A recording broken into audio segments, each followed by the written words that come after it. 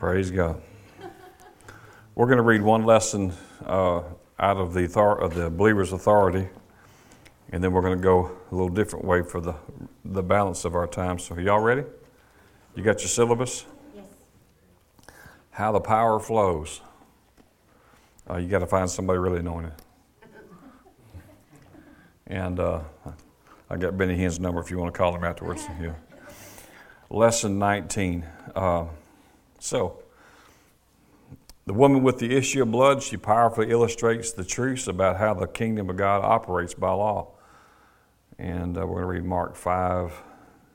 A certain woman who had an issue of blood, she had it 12 years. She suffered many things of many physicians, spent all that she had. She was not better, she was worse. But when she heard of Jesus, she came in to press behind and touched his garment. She said, "If I can but touch his clothes, I shall be whole." Straightway the fountain of her blood was dried up, and she felt in her body that she was healed of that plague. And Jesus, immediately knowing in himself that virtue or power had gone out of him, he turned about in the press and said, "Who touched my clothes?" And his disciples said unto him, "You see the multitude thronging you, and you say, 'Who touched me?' He looked around about to see her that had done this thing.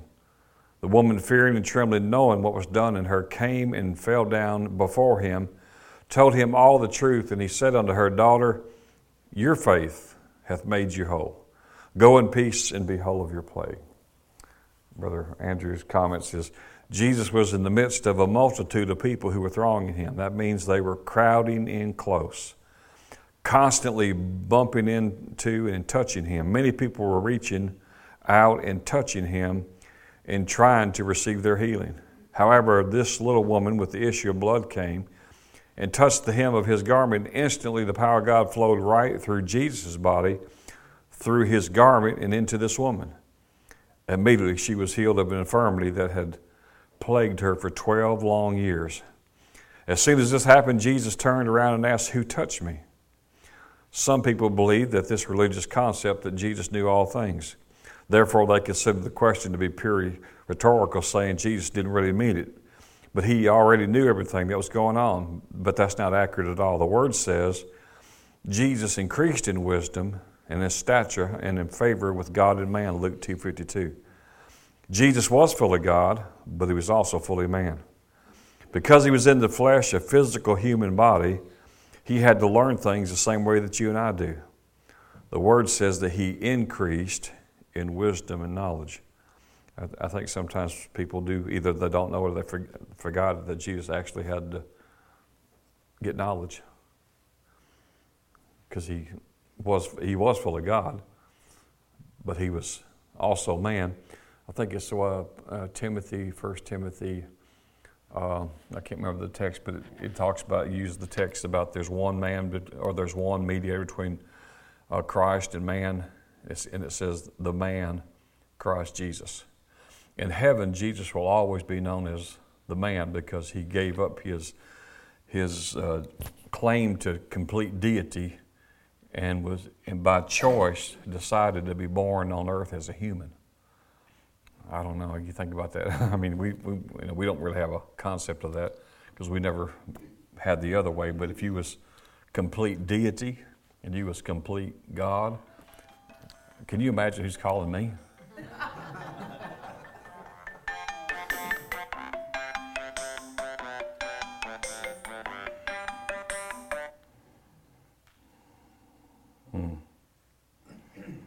Everybody's got a brother, don't they?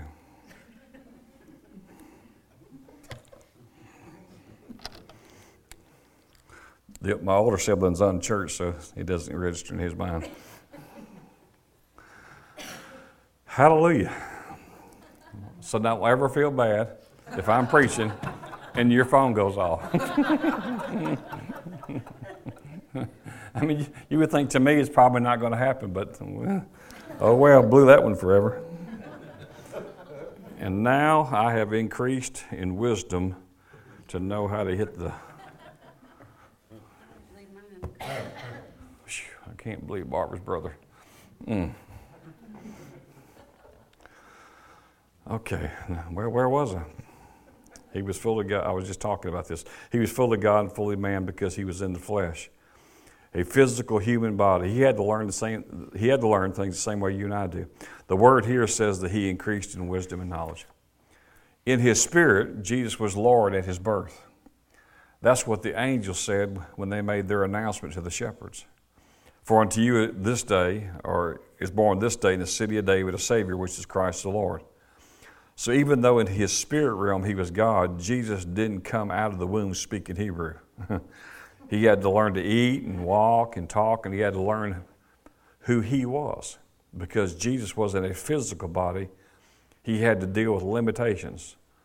Not limitations from sin, but limitations due to the fact that God didn't make a physical body to perceive things that haven't been learned through the senses. So when Jesus was walking through this crowd, the woman touched him. He pierced the power of God flowing out of him, but he didn't know who touched him. Most people think that when you approach God for healing or anything else, he evaluates you to see if you're worthy. They think that once you make your petition, God measures how worthy you are, whether you've been good enough, moral enough, paid your tithes, fasted long enough, have enough people praying for you, and if your situation is a bit desperate enough, then based on his personal evaluation, he either releases his power and you get healed, or he retains his power and says, nope, you haven't prayed enough, you aren't holy enough, you haven't fasted enough, or you have this sin in your life, and until you deal with these things, I won't heal you. People tend to view God this way, and that he's up there in heaven evaluating us, and then depending on his evaluation, he either releases his power or not. These verses in Mark 5 completely kill this misconception. Jesus didn't know who this woman was. He didn't even see her coming. She touched the hem of his garment. He perceived the outflow of power and then asked, who touched me? Jesus honestly didn't know who touched him. Therefore, he didn't evaluate her to see if she was worthy or not. This shows that the power of God flows under law. Good point. When you tap into these spiritual truths, the power of God just flows. The Lord doesn't size up one person saying, you're worthy, I'm going to release my power on you, and then looks over to another saying, no, you aren't worthy. It's not like that at all. There are laws that govern how the power of God works. When you cooperate with those laws and put them into effect, the power flows. If you don't, the power doesn't flow. It's nothing about God loving one person more than another. It's just a matter of law. God established his kingdom to operate under spiritual laws. As a believer, you need to find out what those laws are and cooperate with them. Electricity operates under law. If you're grounded and you grab a live wire, it'll kill you. It's not that the electric company looked at you and said, let's teach him a lesson. Keith, y'all don't do that, do you? That's not that. I don't think you tell us if there are, but anyway, just two people we know. I know. But these are just natural laws. You put those laws into effect, so the power flowed. On the other hand, a bird can land on a high wire and not be electrocuted because they aren't grounded. It's not because the electric company loves birds more than they love people.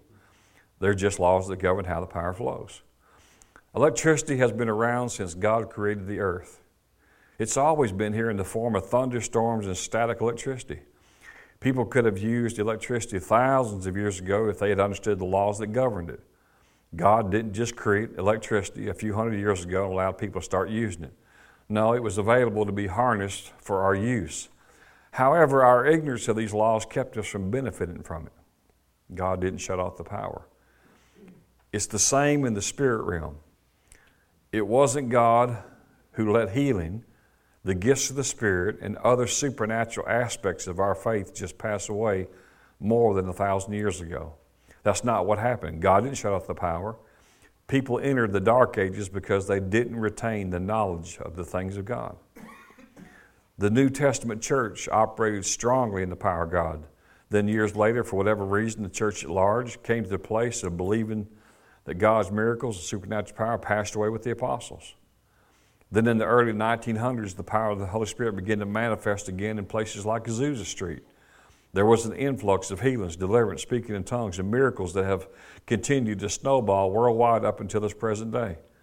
But it wasn't God who turned the power off after the first 200 years of Christianity, then turned it back on 1,700 years later. It's not that he operates in cycles and now we're in a wave of or a move of God. That's not how it works any more than it was God who kept people from using electricity, airplanes, and a car 1,000 years ago. All the laws were here, but people's ignorance kept them from taking advantage of the laws. Due to their ignorance, people died of heat when they could have had air conditioning if they'd known what the laws were. People were hindered from moving over long distances in a short period of time. They had to walk or ride a camel, a donkey, a horse. It wasn't God that kept them in ignorance. They just didn't know these things. It's not God who isn't healing or blessing you. It's not the Lord who has willed you to suffer. God has created laws, but you need to discover what they are as you learn to cooperate and enforce these laws. You'll see God's provision for you manifest. You may be thinking, I disagree. That puts all the responsibility on me. You're saying that it's up to me to take hold of what God has provided. Yes, that's exactly what I'm saying. It's not God who hasn't healed, prospered, or delivered you. It's your own ignorance or not knowing that keeps you in these bondages. God has already done his part. The word clearly reveals that the Lord has already healed you, but you have to take advantage of it, 1 Peter 2:24. Unbelief hinders healing. Go back to Mark 5 and continue looking at this woman who touched the hem of his garment. Verse 31 says that there was a multitude of people thronging him. This could have been as many as 300 or 400 people trying to follow Jesus through the city streets. However many it was, there was a lot of people pressing him. They didn't just want to be near him, they wanted to draw near because there had been power and virtue flowing out of him in healing people. A multitude of people were there, of which many needed to be healed and delivered. However, one person out of the healing, or one person received healing. This wasn't the only time this happened. This same thing happened in John 5 at the Pool of Bethesda. There was a multitude of impotent folk there, yet one received healing. Why is it that one person gets healed when there are many who need it? Maybe you haven't received your healing. You know of other people who have. How come you don't get healed? One reason is because you don't understand that God has already done his part. You aren't taking your authority and enforcing spiritual laws. You're ignorant of what God has already said and done. So you're passively asking God, will you please heal me if it be your will? Lord, will you set me free and move in my life? And you say that many different ways, but the Bible calls it unbelief. You aren't believing the record, which means authentic evidence. When God said, by his stripes you were healed, he put it into past tense as an already accomplished reality. He's already done it. Therefore, you ought to believe the word and say, I know it's already done. He put the same power on the inside of me that raised Jesus from the dead, Ephesians 1:18-20. I take my authority and now I speak to my problem and I command these things to happen. But instead of taking your authority, you're just going passively to God and asking, God, will you please heal me if it be your will? That's unbelief, and it's the reason you aren't receiving. You're ignorant of God's spiritual laws. Words.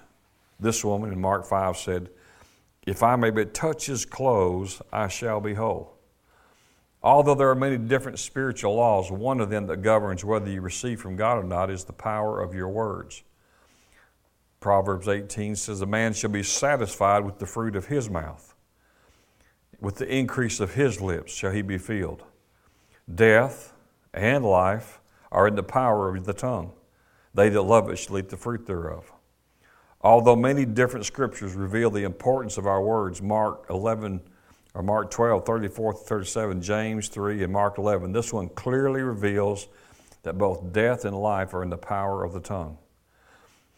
When people are trying to receive healing from the Lord, many of them ignore this law and say, I've heard people talk about this name it, claim it, blab it and grab it group who tell people they can have what they say.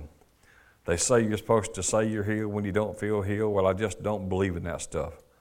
So when nobody asks, how are you? They say, well, I'm dying. I only have a week to live. The doctor told me it's terrible. I feel so bad.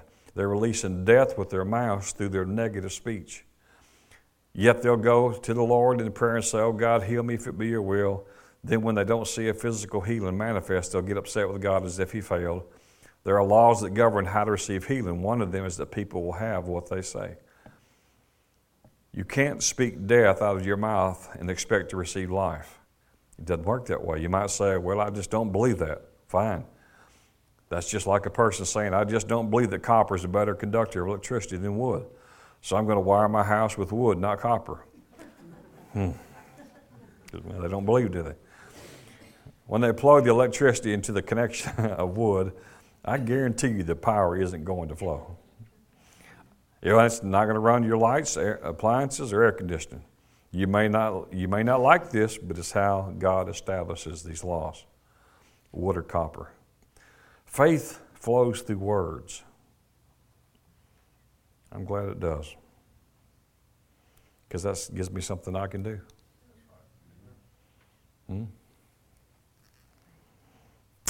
Words, you know, I always say it this way, that you, well, let me just go on here. We'll do that at a better place. Faith flows through words. Words release either death or life, but your ignorance of this law doesn't mean that the law is going to change. You can declare, I can say whatever I want. It doesn't make any difference. That's not true. It's not how the spiritual laws of the kingdom operate any more than wood is a better conductor of electricity than copper. It's not up to you to make the laws. You just need to discover what they are, then enforce them. God's word says that faith speaks, Romans 10:6. This woman in Mark 5 started putting some of the spiritual laws of God into effect when she said, if I may but touch the hem of his garment, I shall be made whole. When she did, the power of God began to flow.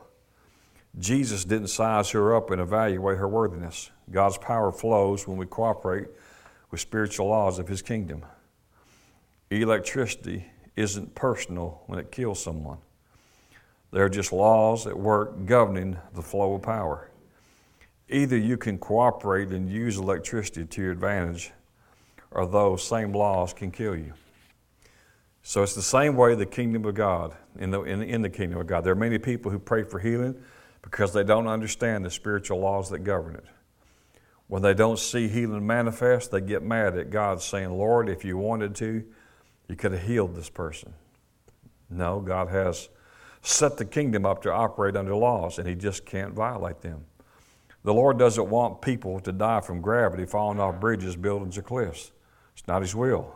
However, a Colorado Springs man was climbing on some rocks on a mountain nearby, and he fell about 300 feet. He was one of our soldiers who survived Iraq, but he didn't survive this fall. It wasn't God's will for this man to die, but what's the Lord going to do? Will he stop the law of gravity to save the man's life? Although God is the one who created the laws that govern the spiritual world, if he were to suspend gravity because he didn't want this guy to die, there would have been multitudes of other people depending on the law of gravity who would have died. So he created these laws, and he doesn't suspend them. If you don't cooperate with the law of gravity, you could get killed. If you jump off a 10-story building, gravity will kill you. God intended gravity to be your advantage and to help you function here on the earth. If you're sitting in a chair right now, you don't have to force yourself to stay down. Gravity is working. The same law that will help you if you cooperate with it will kill you if you violate it. It's the same way in the spirit realm.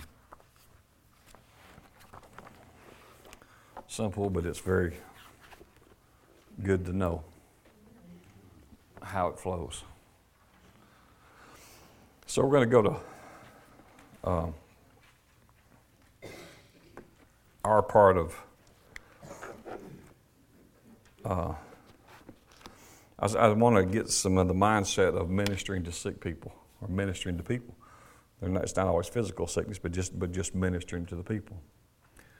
And this is some things I was going to share with you last Wednesday when we couldn't get to the building. You don't have to turn there, but if you're making notes and if you want to put down the reference, I'm not going to turn to it. Psalms 24:1 says, "The earth is the Lord's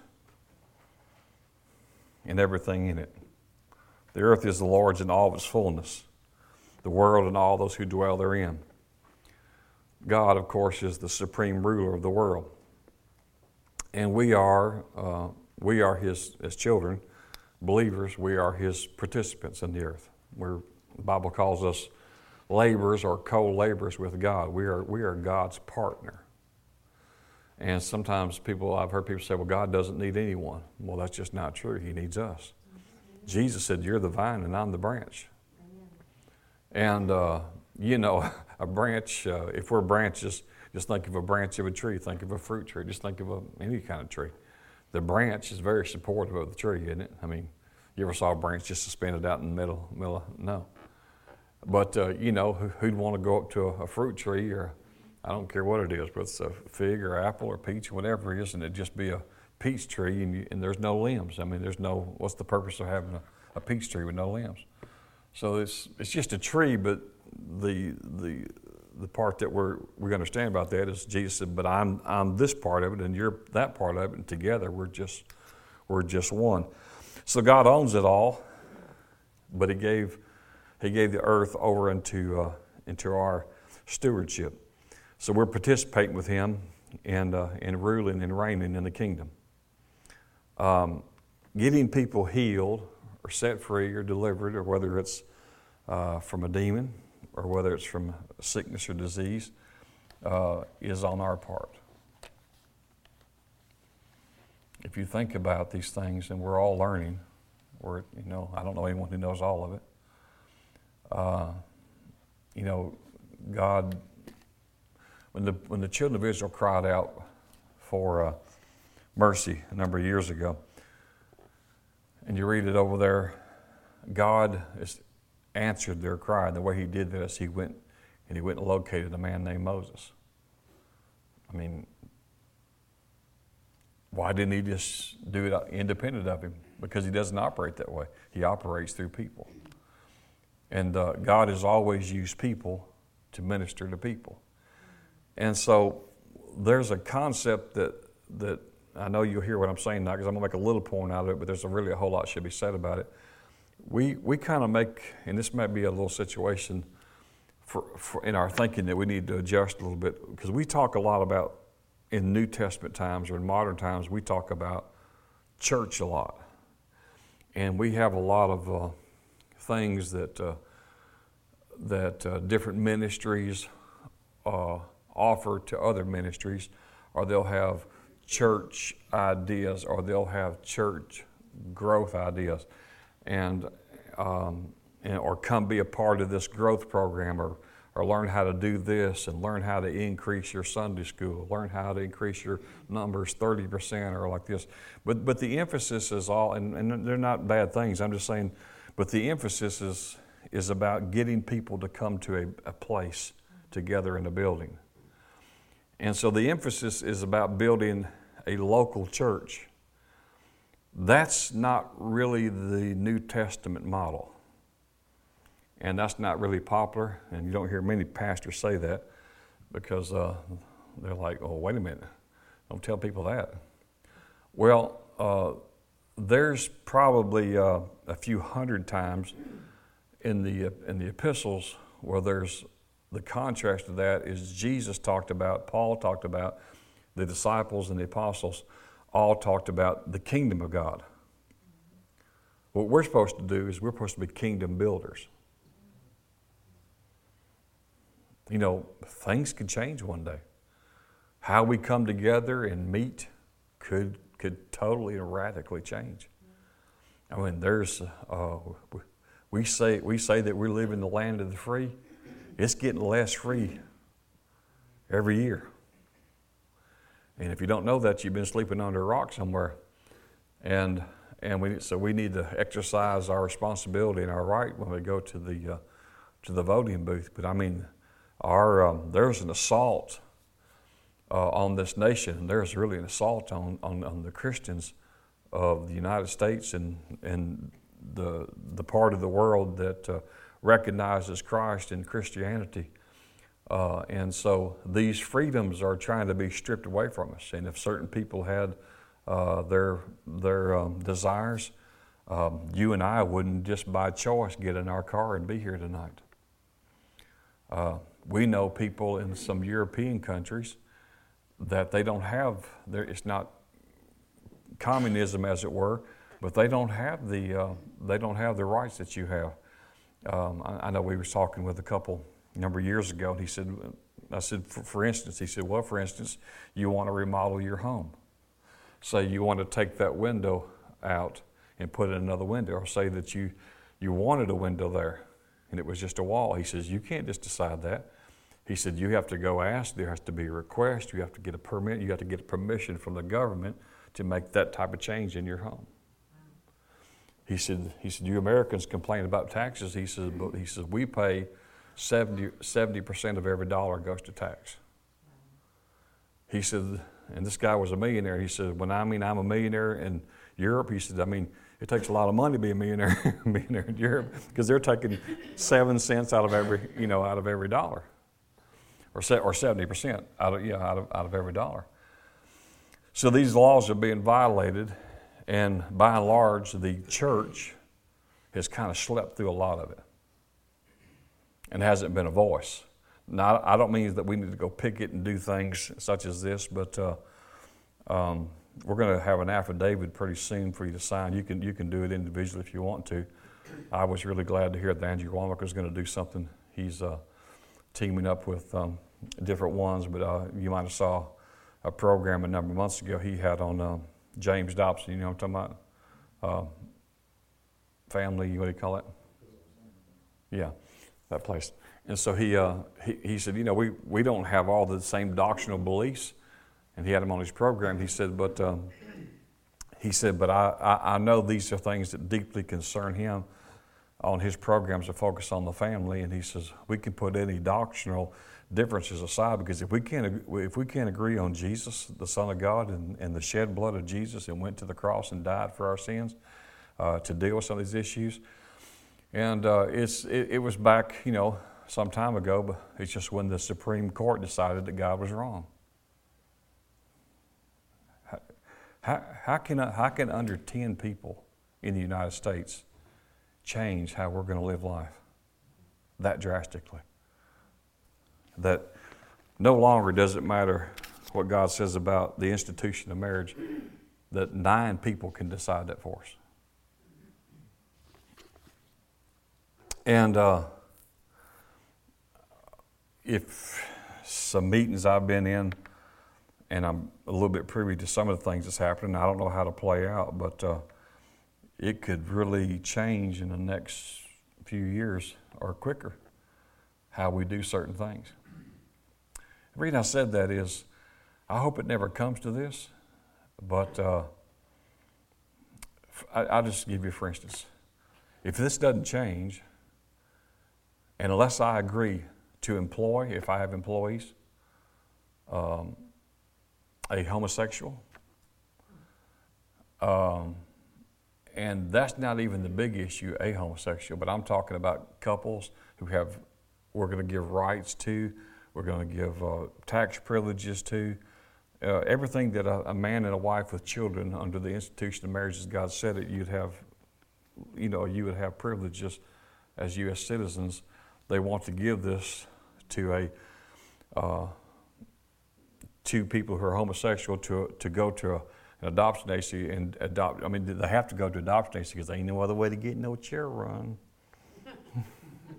Maybe they're working on that too, right?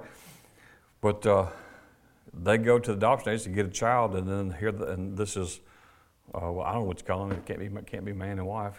I mean, I don't know what you call it. It's messed up. And then this child's messed up, right? But if I refuse to marry this couple,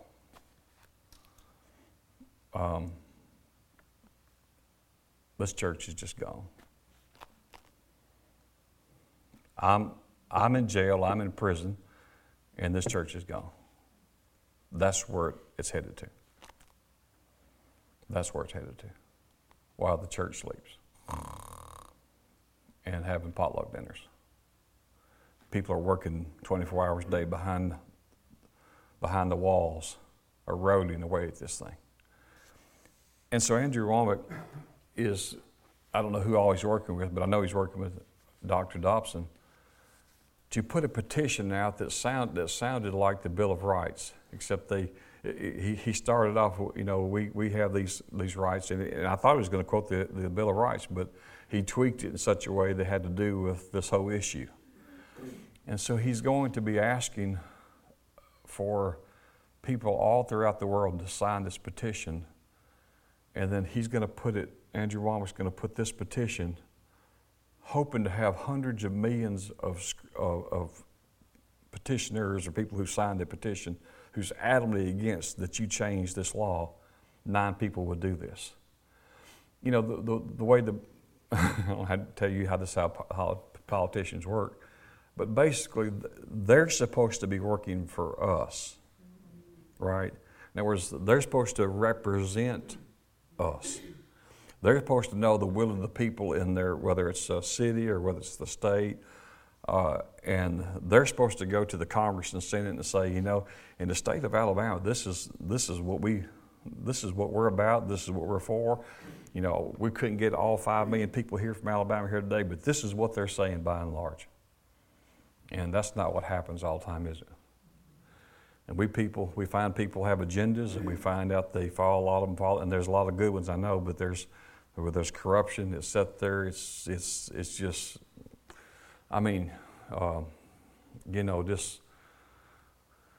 thinking that you can trust them because you sent them there all the time. It doesn't work that way. That's like, asking the fox to guard the hen house, while you're taking a nap. They're willing to, but I don't know if you need to go to sleep, right? So he's asking us to sign this petition so that he can present it. He's going to put it in every major newspaper in the United States. It's going to be in all of them, liberal and conservative, and they're going to print this petition, and it'll represent hopefully hundreds of millions of people in saying, we want this changed. So if someone wants to keep their job and they're representing them, if you never voice anything, then they'll just keep on doing what they're doing. But if 10 people can make a decision, in churches they do that. If they have the kind of church that votes people in. I grew up in that church. The pastor's in or out, we're gonna know in a few minutes. Usually it didn't happen every year. It was every 2 or 3 years. But in a lot of those denominations, they knew they were going. That's the reason there was never change. How could a guy do that anyway? He just moved from one city to another city. He's not in charge of anything. He has no charge of the finances. They made him a deal over here, and this is your package over here and compensation, whatever, and this is about where you're going to live, or we already have the place where you're going to live, and these are the kind of messages that we let you do, and then this is what will be expected of you, and you are now hired. And then we'll let you know in 24 months if we want to up you again or not. I have a lot of respect for people who can do that. I'd rather eat a crazy rose lizard for breakfast, lunch, and supper than do that. You could just go to God and say, I want you to do this, and the boss says, you ain't doing that. I've only had 2 people do that to me in 20-something years. It wouldn't work here, but I've had 2 money influential people through the years tell me, we will compensate this ministry in very large portions, but I'm going to be on the board, and this is kind of going to be the emphasis of your ministry. And I said, I thought it was just a really bad joke, but they were very serious. And he said, you can let me know about it in a few days. I said, well, I can let you know right now. I said, ain't nothing to talk about. I said, do you see prostitute road anywhere on my back right there? I'm not for hire. I'm not a hireling. If I have to stay small the rest of my life, I'll stay small. But if God does something, tells me to do something, I know He said do it. By God's grace and by His help, I'm going to do it. If the hair lifts the devil, and he said, well, and this guy said, well, I'm your biggest giver. And I said, no, sir. I guess you're my second biggest giver. My biggest giver is Him. So I still got Him. Goodbye. I didn't like that at all. So I invited him to hit the door where the good Lord split you. Hallelujah. Act like a tree and leaf. You ain't left yet? And a hireling, they're not willing to lay their life down for the sheep. They're looking for a better compensation package. It's almost business. And so if we sign this petition and we can represent hundreds of millions of people throughout the world, and our congressman is there, if he wants to keep his job, we want him to talk about this now. And that's what's going on in this election, isn't it? I mean, it's wild. It really is. I mean, just like someone said today, I mean, who's going to get it, the crazy man or a crazy woman? but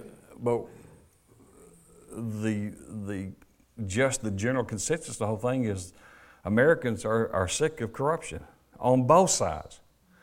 That we're willing to chance. You know, I know a guy's a billionaire, but this seems to me like, you know, at least a day's experience at this job would help. I imagine you could stump him somewhere in the political process of how things work. I mean, not that he should know, but he gets that job? I mean, how would you like to come to the Birmingham airport tomorrow morning and I'm going to fly? But now they're going to tell me right before we take off, they're going to show me some things. Anybody want to go? Well, just because I got great motor skills, if I do, is that enough for you? So I didn't mean to get off on all that. I'm just saying, but you can see it working in the political realm this year, that it's just, you know, we looking to make a major change. So we're going to have this petition, and then we hope that you would like to sign it, and we want to be a part of that, because what could happen is and all this stem from, we were talking about the church or the kingdom. You know, this is a building. This is not church. This building to me is immaterial.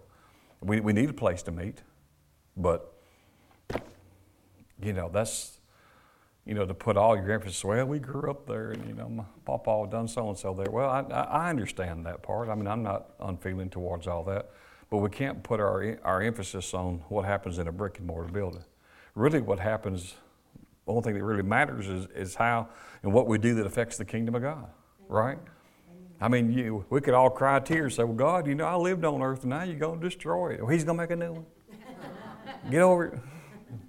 Well, we don't like change. Get over it. It's going to change. You know? I went to a restaurant one time and they took off my favorite menu, and I thought, well, what are y'all open for?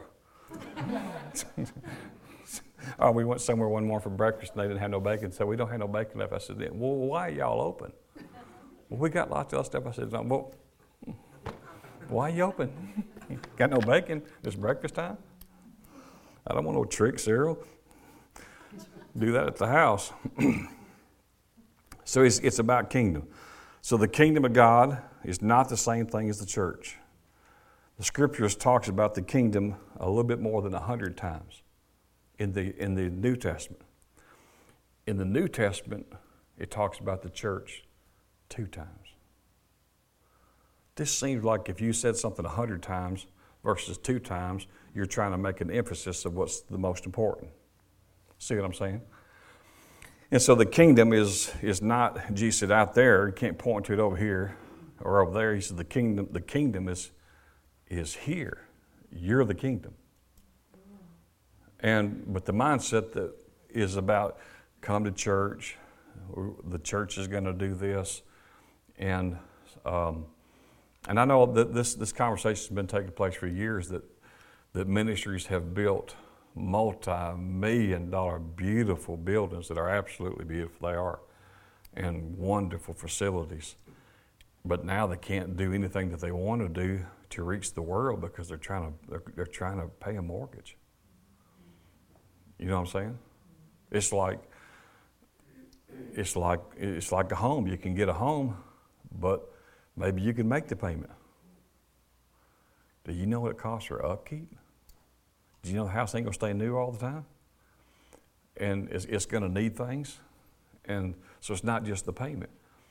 And a lot of times we're not doing the work of the ministry because we've been building buildings and doing such as this. So, you know, really, and Elliot and I talked about this and I'm not saying I'm working on this in that sense, but we have to be open to it. It won't be state of the art. I basically can take a computer with a little Wi-Fi and a little camera shot. It's kind of like FaceTime. And from wherever we are, we can have church. Now, I like it more like this, where we can see each other, one another, and all that kind of stuff. And I don't think that'll go away. But I'm just saying, we can. A lot of large ministries have went to satellite type churches, where you have a pastor here and he speaks to 4 congregations at one time, or 2 churches, or whatever. And that's just like, and that's not all bad. I don't like all parts of that, but it's not all bad. Brother Hagin used to do some of that towards the last of his life. I mean, he wasn't coming to every church in America. And Brother Hagin wasn't coming to Jemison. We wasn't going to hold him here, but there wasn't no church going to be able to hold him. Not that Jemison would have known who he was, but there would have been enough people from Birmingham that wasn't going to hold him here. So with a man at his age and so much strength to work with, I mean, you can't just run him all over the world in a physical body, do hundreds and hundreds of thousands of meetings. But you could put some in one place and shoot a satellite. He did that many times and had meetings, and then sometimes we'd watch him for a week, get together at night. And it's not the same as being right there, but we were getting the same word, right? In other words, we aren't in this meeting, but we're talking about it. So I don't know what's such a strange thing. We're talking about, there's no personal thing to it. Well, we weren't here when they were doing this. Right? I mean, it's moved on 2,000 years past actually being there. And this is the main event.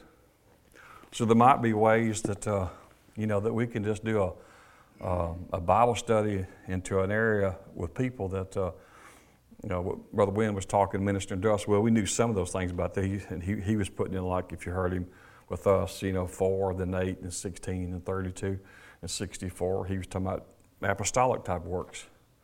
Well, that's getting people. You could have a church in Marbury. And if you go to a lot of the satellite churches, I mean, what they have is they have a staff pastor, right? So that when whoever's preaching at the main church live, and it's being sent out to 6 different churches or however many churches, someone is there as a staff pastor, so if people need prayer, they need to come up, they need ministering to, or prayer of any type, or any type of ministry, someone is there to minister to them. Because what they haven't found out how to do, they haven't found out how to take that guy speaking or that lady speaking and divide her up into 7 places at one time. They haven't figured that out yet. And I don't want them to figure that out. I don't want no one cutting on me at all. So we want to get more of an idea of the kingdom instead of a central place called the church. In other words, we're mobile. Instead of waiting for them to come to us, we go to them. We're just out in the middle we're just out doing our day, right? And we come across people. So it has to be an idea that we have to break into. So Jesus spoke of the kingdom more than 100 times. In contrast, he referred to the church 2 times. What did he do? Well, let me just read my note here. Following his crucifixion and resurrection, Jesus remained on earth for 40 days before he ascended to heaven. What did he do during the last 40 days before he ascended back to heaven? He instructed his disciples about the kingdom. That's Acts 1:3. Matter of fact, I think I'll just read it real quick. Acts 1:3. I'm right here at it right now. Acts 1:3. It says, to whom he showed himself alive, Jesus, this is after he was crucified, came from the dead, but before he went to heaven, he showed himself alive after his passion. By many infallible proofs, he was seen for 40 days, speaking of the things pertaining to the kingdom of God. In another place it says, being seen of at least 500 people.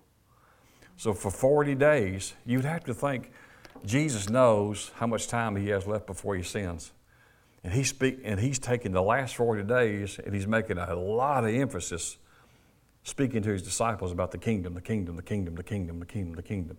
He wasn't talking about Sunday school. He wasn't talking about, whether to build a metal building or a brick building or a block building or get you a tin or whatever. He was talking about, you're the church, you're the church, you're the church, you're the church, you're the church, you're the ecclesia, the church just means ecclesia. That just means you have been called out. It has two references. You've been called out of darkness, and you've been translated into the kingdom of light. The other reference to that is you've been called out of these four walls to go do something that should be connected to the local church of which you're supposed to belong with a shepherd. And what he's called you to do should have something to do with the Great Commission, and should have the heartbeat of that ministry who you're connected to. Right? And so, but we're like, stick a sign up, it's church, we have Sunday school, y'all welcome. I mean, how many times do we ride by a sign that says, everyone welcome, 10:30, 11 o'clock? Well, that wasn't his idea. We were supposed to be out there doing something. And then they'll come in here, and we'll have a time where we get together and minister the word and worship and praise and all that. So 40 days he's talked about the kingdom. And here's the facts. Jesus is God the Son, right? He's fully God, he's fully man. And after he successfully fulfilled his mission on earth, God the Father established him as ruler over the world. Let's look at Revelations chapter 11. We only have just a few minutes left. Some folks got to get home and watch Gunsmoke. We've got to hurry.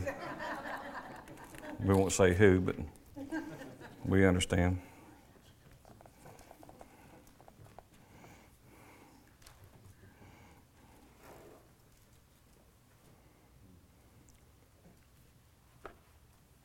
We're talking about the stewardship and to be ruler over the earth. This is our point, Revelations 11:15. It says, and the seventh angel sounded, and there were great voices in heaven saying, the kingdoms of this world are become the kingdoms of our Lord and his Christ, and he shall reign forever and forever. So it's talking about the kingdom. And he said, this kingdom are become the kingdoms of our Lord, talking about Jesus, of our Lord God and his Christ, and he shall reign over them forever and ever. Of course, we reign with him, don't we? We know that because Matthew 28 says Jesus came and spoke with them, saying, all power is given unto me in heaven and in earth. Then he gave us down here, the Great Commission, go ye. So I want to say it this way. This is what I wrote down. The church is composed of those who have been redeemed through the death and resurrection of Jesus, with the mission we are called to expand this kingdom just as Christ did when he lived on earth. And we're actively thinking about all kind of things that we're to do, not just here but other places, not just in this building but other places.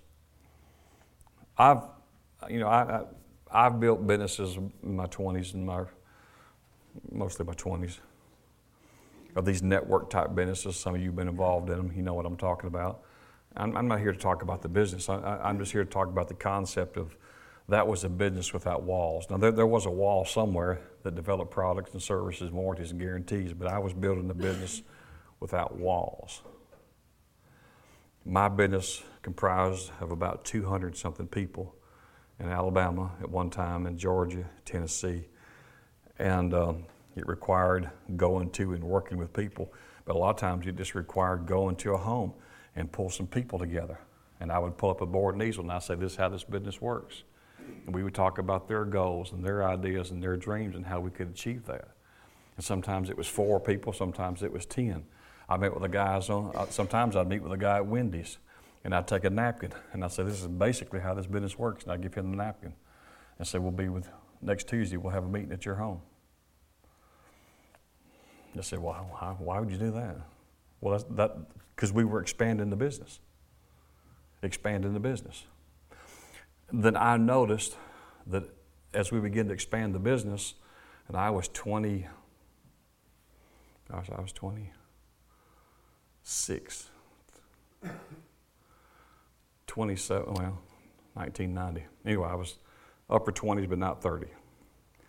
And I was sitting down with millionaires, and they were telling me, based on where I was at this growth right here, at your normal pace at which they were mentoring me, when you're 30, you can retire. from any type of secular work. And he said, if you can, and this would be back like in 1990, he said, if you can live on $100,000 a year, you'll be able to retire when you're 30. And he was telling me this at 28. And he had an organization of about 15,000 people. And I thought he knew what he's talking about, because he'd been doing it 20 years. And so we would just sit down, and what we were doing, we were looking for leaders, and we were to achieve a certain goal that they had. I wasn't interested in selling anything, but there was a lot of things you could sell, but I wasn't interested in selling anything.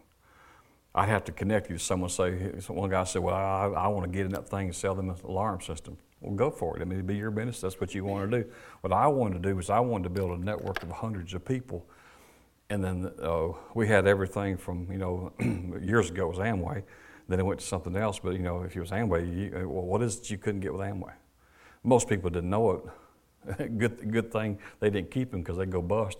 At one time, you could buy a phone booth at Amway. I mean, the booth, the phone, everything. You could own that. You could buy a car through Amway. They had their own house realty division, because they started in soap, and a lot of folks didn't know that. But you could buy your own Q-tips, your mouthwash, your hair, your dish detergent. So what I wanted to do is I wanted to build a community of people. See what I'm talking about? And then say, here's all the stuff that you have. What would happen after I did this 200 people thing, which it took me, I burned up 2 cars building it and slept about 4 hours a night. It was called, I didn't have the money to buy McDonald's, the $1 million just put down. So what I had was called sweat equity.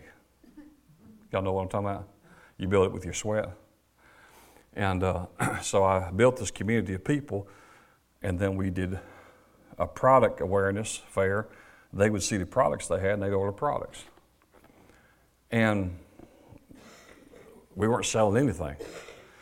So we had a lady, one of these companies that do like Mary Kay or whatever, and they do kind of like a network marketing thing where you can get in and, some people call it recruiting. I don't call it recruiting, but that's what they called it.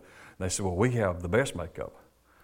And I said, well, what we do, we have Amway's Artistry. They said, oh, this is a lot better. I said, well, how much you sell? Oh, we sell $2,000-3,000 a month. I said, well, we're selling what Michelle, about $6,000 right now? And I didn't know Rouge from, I didn't know anything about nothing. But what I was doing, I was building a community of people and saying, this is your products. This is what it benefits you to buy from yourself at wholesale and save the money, and you build your dream instead of Walmart's dream. See what I'm saying? So we were running every month, when I was 28 years old, around $15,000 a month of goods and services, which ain't not too bad when I was 28. So he said about 2 more years of doing this, then he said you should have an income of $80,000 to $100,000, and then you can go up to the millions if you want to. And then God said something about Raymond Ministry, and I was like, huh? What? What? What? I mean, it floored me, man. I'm just telling you, you just don't know how much it floored me. I left Raymond. I didn't know I was going to be in the ministry. I was like, I don't know what that was about. I'll tell you what I thought it was about. Because if you put 200 people together to do anything, you're going to have some problems. If there's more than 2 of y'all live in the same house, y'all, you know what I'm talking about? People come up with some stuff. You put 200 people in a group to do something together and see if they don't have some problems. Well, I didn't know anything about anything. I had a sweet little couple down in Mobile. Boy, I remember their names right now. Last name was Stringfellow. And her baby had just died.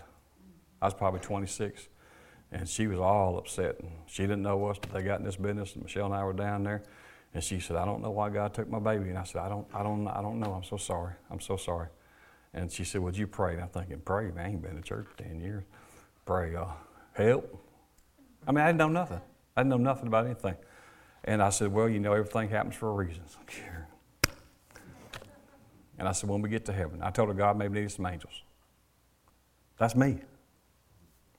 So I couldn't help anybody. I had people wanting to get separated, people wanting to get divorced. And my only counsel to all of them was, quit! Stop it! I'm trying to become a millionaire. Stop it! See, it was about me is what it was about. Stop it! Get along. Let's make some money. Stop this stuff. My goals, my values was a little bit different back then. It was just about, making the buck and let's get somewhere. But when David Dixon spoke a word to me, what he was saying was God wants to use some of those things to implement those ideas for the kingdom. So I know how to meet a guy at Wendy's on a napkin and spell out redemption on a plan when I can't get him into a building. And I know how to train people to do that. Because they're doing it to you now, too. So praise the Lord. That's all right.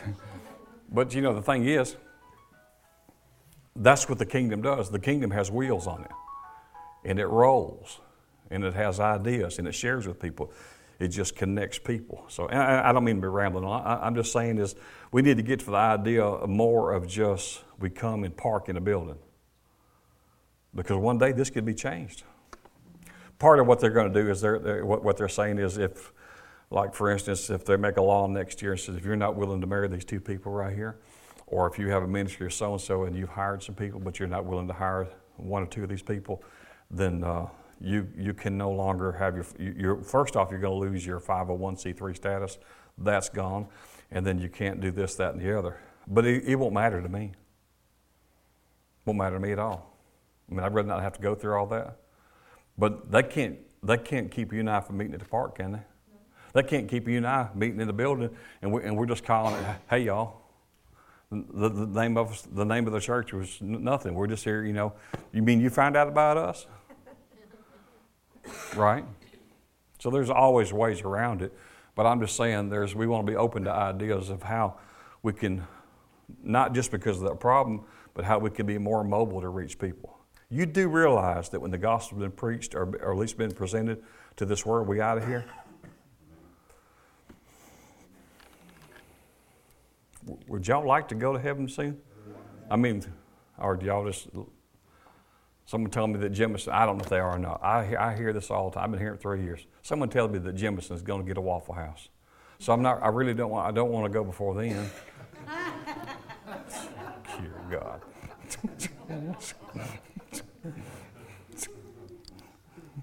Because, I want to be able to have the smothered and covered. Wouldn't want to go too early.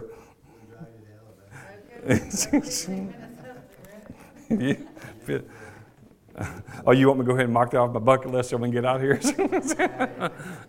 Well, that's what I'm saying. So, so when the gospel's been presented, that's what he said. He said, we can go. Right? So let's tell some folks. I think I'm going to start telling them, man, we're ready to go. That's how I did this business. It works this way. You do this, you get 6, they get 4, they get 2. At this level, you're going to make $614. This level, you're going to make $1,238. This level, $2,138. In 2 years, you're going to do this. You're going to make $70,000 a year. Do these two things over here you want to do? Tell me now, I got to go. Well, I don't know if we ain't really interested. All right, never mind. Y'all have a good day. I got to go talk to somebody really important. Now, how about you? So 20-something years old, our whole thing was some will, some won't, so what? Next. So let's just get it presented so we can go. The kingdom of God is the manifestation. Listen to this. The kingdom of God is the manifestation of the spirit realm that demonstrates His lordship, His dominion, and His will on earth. The kingdom of God, you. Because remember, where's the kingdom? He said it's in you. Luke 17:20 said the kingdom of God does not come with observation. Can't be seen with a building like this. They will not say, look, there's the kingdom. Look, there's the kingdom. For indeed the kingdom of God is within you. Now what is the kingdom? It's the influence and dominion and the will and the lordship of a king or prince over a certain territory for the purpose of governing its inhabitants. Now why is that important? You realize probably in heaven, and we could look at some scriptures about this to support this, that you probably are not just always going to be sitting in an easy chair on the cloud somewhere eating Oreos for eons. You realize that during the millennium, when we're here for 1,000 years, there'll be something to do here. And according to your diligence, and according to your call and your gifting, and according to how well you steward what you was here, may determine what you'll be in charge of when we're back here for 1,000 years. So I don't want to come back here and weed eat. I mean, you know, I'm thankful they have weed eaters, but that's a long time. Oh, too much. Oh, 1,000 years.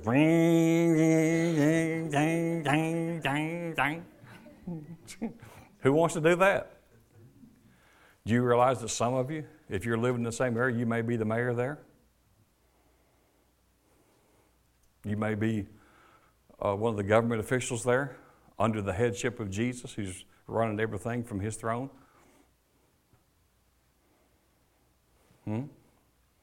He'll have it by cities and he'll have it by regions.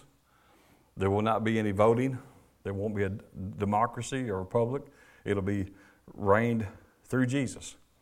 But he'll have structure and he'll have authority. And how do you know? How do we really know? Boy, I'm going to really get off on this one. Watch here. I always say, insert, thus saith Eric, not thus saith the word of the Bible. So just do whatever you want to do with this. How do you know? In eternity, we won't be doing some more of this kind of stuff. You know what I'm saying?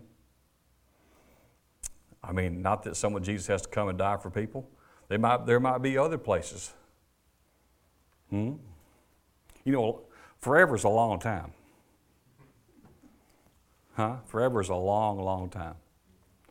I mean, even if you go to your favorite restaurant and eat all you can possibly sit there and stand, still after 2 years, you got to get up.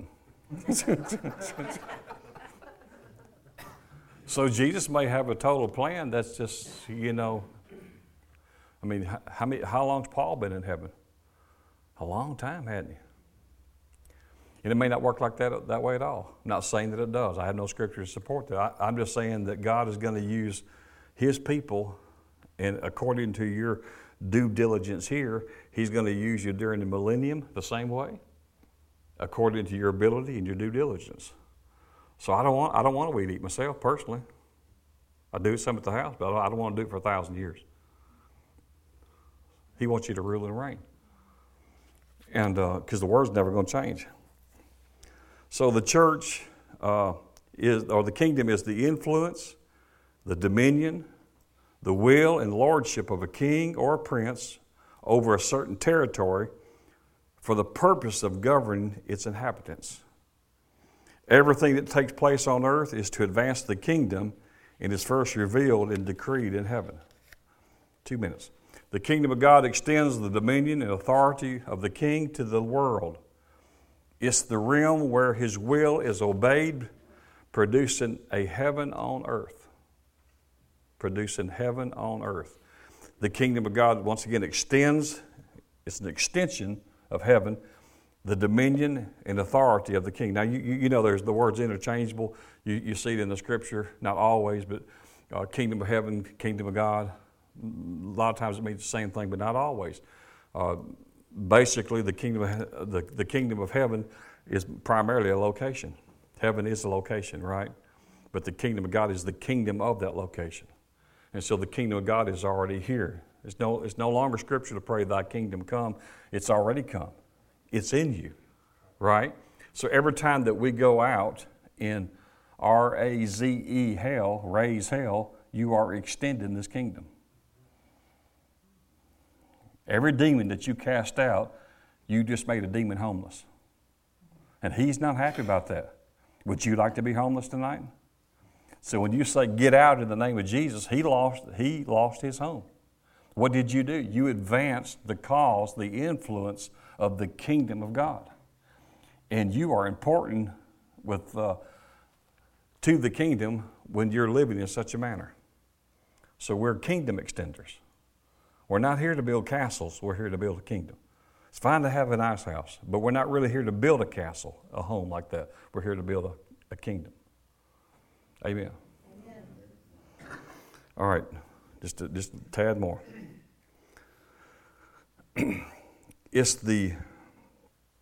For example, each time Jesus announced the good news of the kingdom, think about this. Sickness, sin, and demons, and poverty, and death could not remain in that area every time Jesus pronounced the kingdom. Remember, he said the kingdom of God is near you. And when he did, something was being cast out or some sickness was leaving. And when he sent his disciples out, remember, he said, don't go with a script. Don't take all this with you. He said, but when you get there, tell them what? The kingdom of God is come unto you. He didn't say the church is, we fix set up church. We're going to have a fest on this thing and dinner on the grounds. Y'all come, bring your mom and them. Come early now and get a good seat. Gene Lauer and them is going to be there. You ain't seen that boy sing at tenor, boy. You ain't seen nothing yet. That ain't what he did. And I'm not against any of that. I'm just saying that's the mindset of building a church. He wants us to build the kingdom. Kingdom seekers. Seek first the what? And all those things should be added. He didn't say seek first the church. He says seek first the kingdom. We get to heaven, we'll get that. We'll say, oh, this is the city of God. I mean, there's no there's no churches. Oh, there's not any up here. I mean, where's the Baptist meet? There's a bunch of us, ain't there? Where's the word of faith? Everybody's word of faith. Everybody's we're all Christians, right? And we'll finally get the idea. It's a family. Oh my gosh, it's a family. And Brother Hagin said we're all going to have something in common. We'll find out how ignorant we were about a lot of stuff. And the Pentecostals won't be telling the Baptists, told y'all them tongues, told y'all that was from God. And they're going to say, it done passed away, so who cares? John Osteen, I used to say that all the time. John Osteen was a Southern Baptist who got filled with the Holy Ghost and became Word Pentecostal guy. He says, when I was Baptist, he said, we couldn't raise our hands and shout in church. He said, man, I got them on the Pentecostal. They shout, they raise, they pray in tongues. He said, they do all of it. He said, the only thing that bothers me about that now, he said, I'm one of them now. He said, but the thing that bothers me about that, he says, they get so excited, don't know what they're doing. He said, some of them ain't going to make heaven because they're going to run past the gate. He said, they won't slow down long enough to get in. They can't do nothing without running through the church. They're going to miss the whole gate, he says, because they ain't paying no attention running.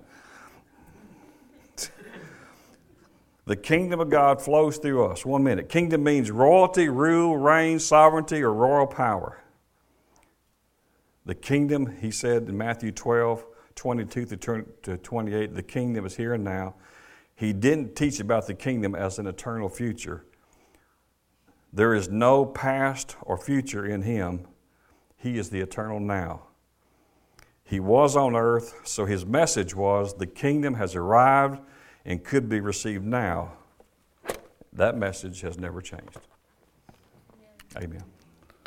Well, we're going to receive the offering, and I'm going to let y'all go. I know Gunsmoke, it's going to be on. I'll tell you what. And it's going to be a good one.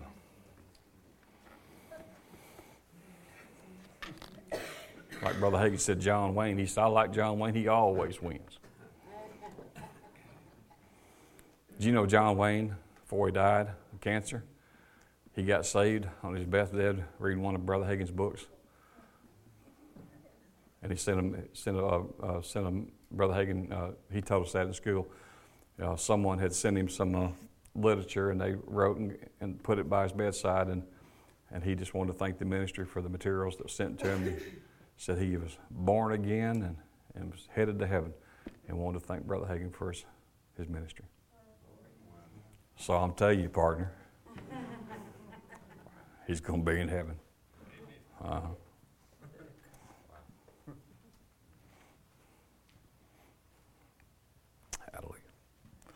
Y'all ready? Father, we call it blessed, this seed blessed and sanctified. We command it to increase and multiply, become all of the increase it can and should be. Maximum increase in Jesus' name. Now, seed, you grow up, you have ears, you go and you become increase, and you come back in manifested forms to the people in Jesus' name, according to their faith. So it be done unto them. In Jesus' name, amen.